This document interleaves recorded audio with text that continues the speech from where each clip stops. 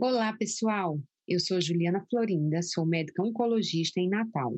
Trabalho no Hospital Universitário Onofre Lopes, da Universidade Federal do Rio Grande do Norte, e na Clínica Oncocentro AMO, e sou diretora do GTG.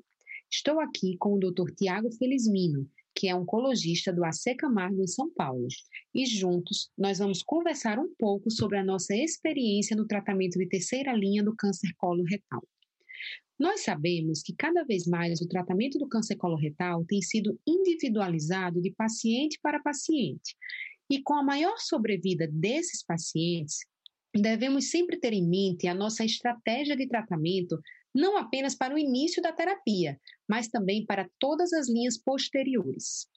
Sabemos também que a escolha de determinadas medicações são influenciadas por características moleculares do tumor, como, por exemplo, a mutação do RAS, do BRAF, além da lateralidade, que também pode auxiliar na decisão de qual a melhor terapia a se utilizar em alguns casos.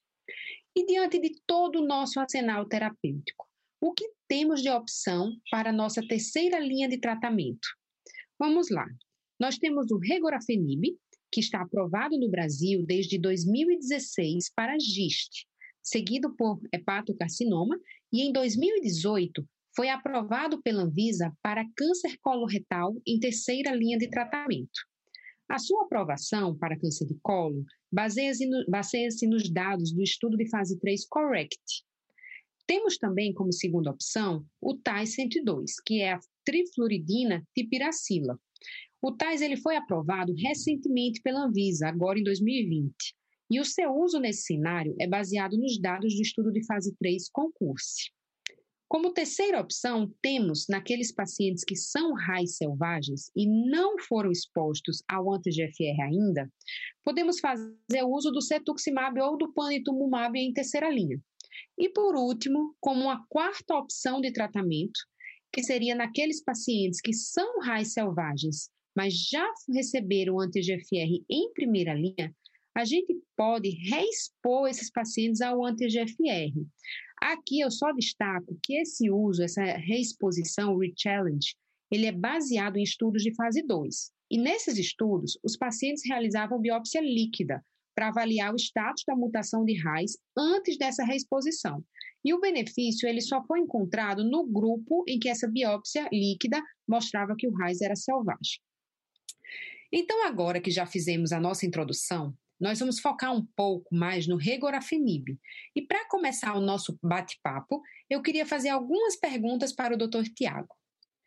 Tiago, eu queria saber um pouco sobre a sua experiência com o regorafenib. No planejamento terapêutico, como geralmente você seleciona o paciente que você irá oferecer essa medicação? Ou seja, quando pensar em regorafenib? Olá, Juliana. É um prazer estar aqui com vocês. Como você colocou, o regorafenib já é uma droga aprovada no Brasil pela Anvisa há alguns anos. A gente tem usado essa opção terapêutica e a gente sabe que existe um perfil de pacientes que é o perfil considerado ideal para usar o regorafenib. Em primeiro lugar, a gente sabe que eles são pacientes que já usaram as terapias prévias disponíveis, então as quimioterapias, fluoropirimidinas, oxaliplatina, irinotecano e os anticorpos monoclonais que cada um pode ter recebido previamente.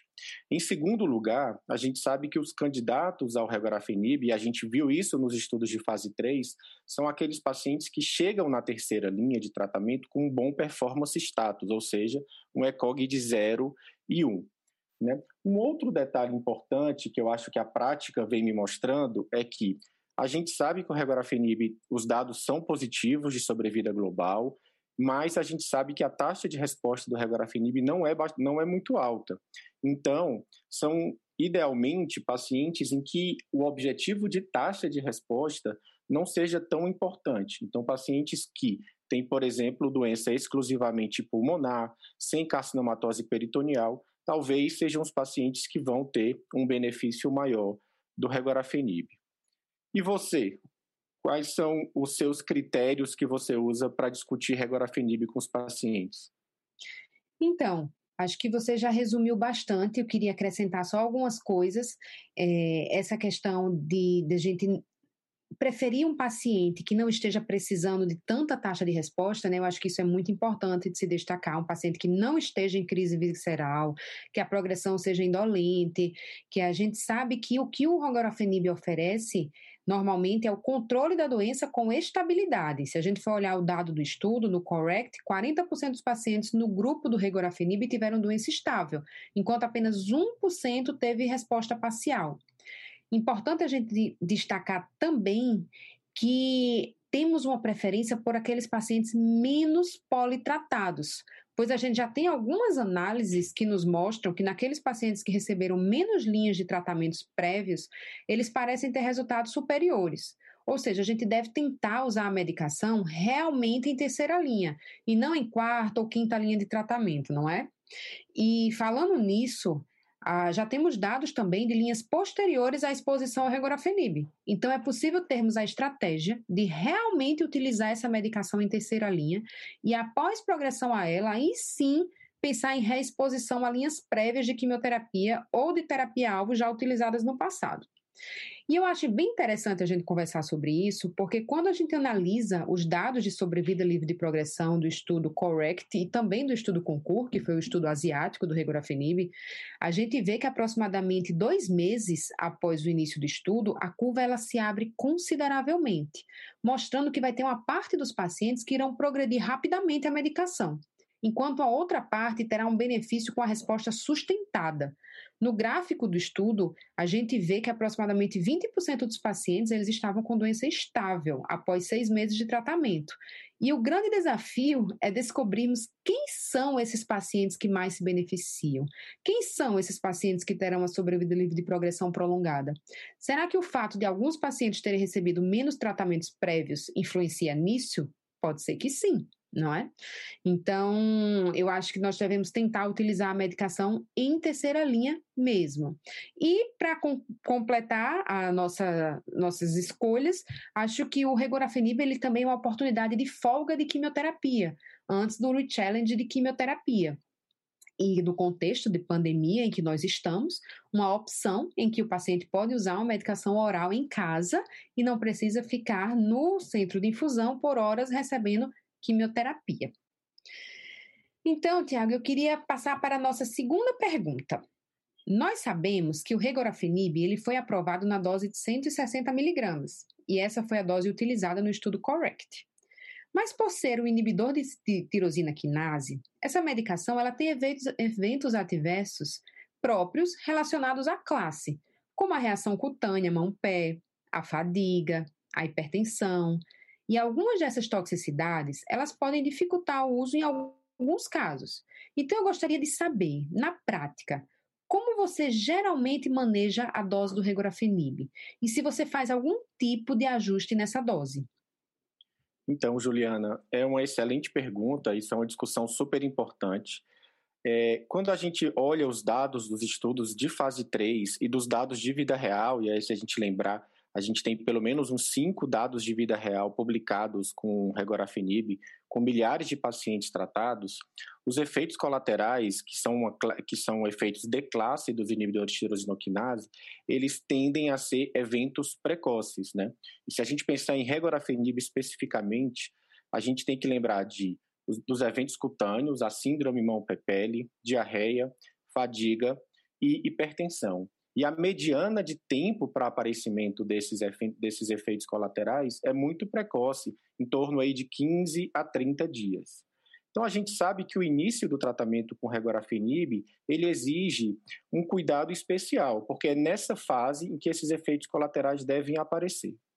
Bom, falando especificamente sobre a dose aprovada e a dose que está em bula é a de 160 miligramas por 3 semanas a cada 4 semanas, né? A dose clássica do regorafenib. Mas a gente tem um dado bastante interessante de um estudo de fase 2, que é o estudo REDOSE, em que os investigadores fizeram uma comparação super interessante. Eles compararam a dose padrão, 3 semanas de 160 miligramas, com uma dose escalonada, em que o paciente começava com 80, fazia 7 dias, se na semana seguinte ele estivesse bem, ia para 120, se na terceira semana ele estivesse bem, subia para 160. É importante salientar que os pacientes eram reavaliados semanalmente nesse primeiro mês de tratamento. E o endpoint primário desse estudo foi quantos pacientes começaram o terceiro ciclo ou o terceiro mês de tratamento. E de forma muito importante foi visto que os pacientes que foram para o escalonamento de dose tiveram uma chance bem maior de começar o terceiro ciclo. Então, 26% dos pacientes na dose habitual versus 43% na dose escalonada. Isso mostra que esse escalonamento de dose facilitou a aderência dos pacientes.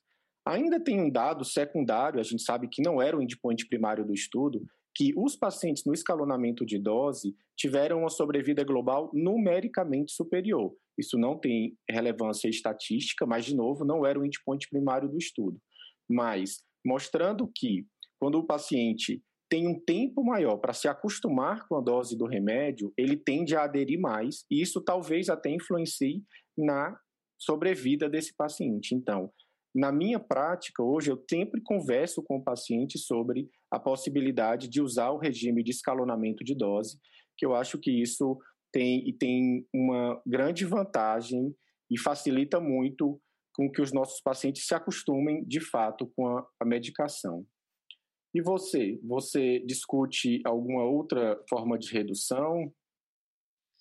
Eu faço exatamente como você colocou aí, como você disse que faz também, que é baseado no estudo Redose, né? Eu começo com 80 miligramas, com uma semana eu já vejo esse paciente, se ele tolerou bem, eu aumento para 120 miligramas, agendo o retorno para uma semana na frente, se tolerou bem, passo para 160 miligramas. Se por acaso ele não tolerou os 160, aí eu volto para 120. E se quando eu chego nos 120, eu já vejo que ele está começando a ter um pouquinho mais de toxicidade, aí eu paro o aumento, né? Eu não subo novamente a dose, mantenho os 120 miligramas dia. Perfeito. E agora eu queria te perguntar, para a gente finalizar a nossa conversa, se você usa alguma informação, seja de uma informação clínica ou de biomarcador, como o status RAS e a lateralidade, para definição da escolha de regorafenib. Então, nós temos algumas análises de subgrupo que nos ajudam a responder essa pergunta. A análise em relação ao status RAS ela foi feita no estudo Consigne e da lateralidade foi feita no estudo Correlate. Em ambos, a eficácia do regorafenib foi semelhante, independente do status RAS e independente da lateralidade. Então, a resposta a essa pergunta seria que esses fatores eles não devem influenciar a nossa escolha. Devemos utilizar o regorafenib independente do status RAS e independente da lateralidade, pois ele parece funcionar em qualquer um dos cenários. Então é isso, pessoal. Essa é a nossa experiência com a medicação regorafenib e espero que tenhamos ajudado a vocês a compreenderem um pouco mais sobre o tratamento de terceira linha do câncer coloretal. Agradeço a participação. Eu quero agradecer a participação. Eu espero que vocês tenham gostado do nosso podcast. Até uma próxima e um abraço.